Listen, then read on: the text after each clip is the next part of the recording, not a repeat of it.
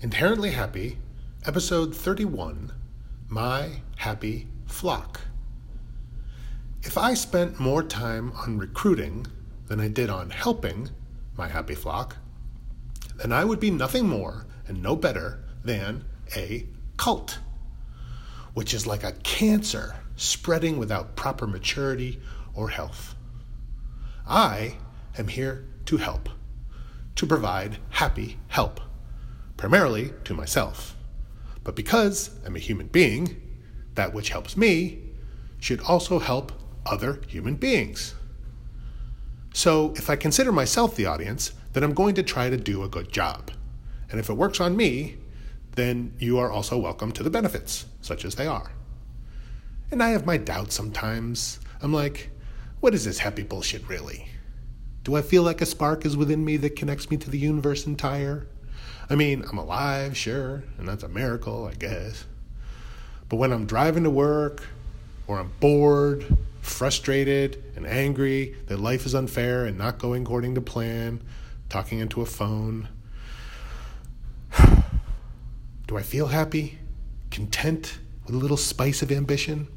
I guess, sometimes, sorta, not really, maybe, I don't know. So what can I do to remind myself that I'm happy? That things will look up. It's always good around the corner, jeez. Ay, the power of positive blah. Sometimes I just don't feel it. But I know I'm alive. I have potential. How does that help me? Well, it's supposed to help my attitude, which affects my behavior, which becomes my character. Attitude, behavior, character. ABC. I have a lot of ABCs. Acting, being, creating, okay, just 2. But if nobody listens to me, then how helpful am I? Well, I listen to me.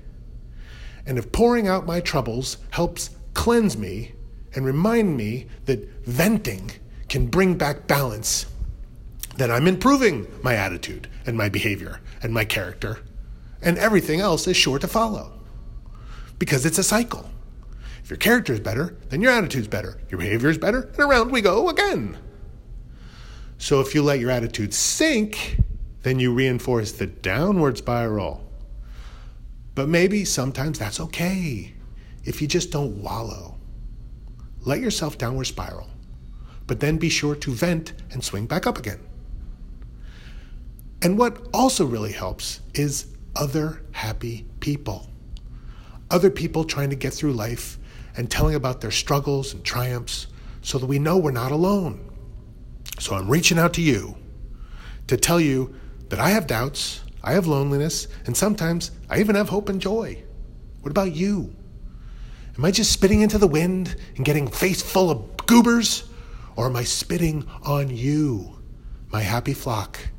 So spit back, but not literally. Ha ha.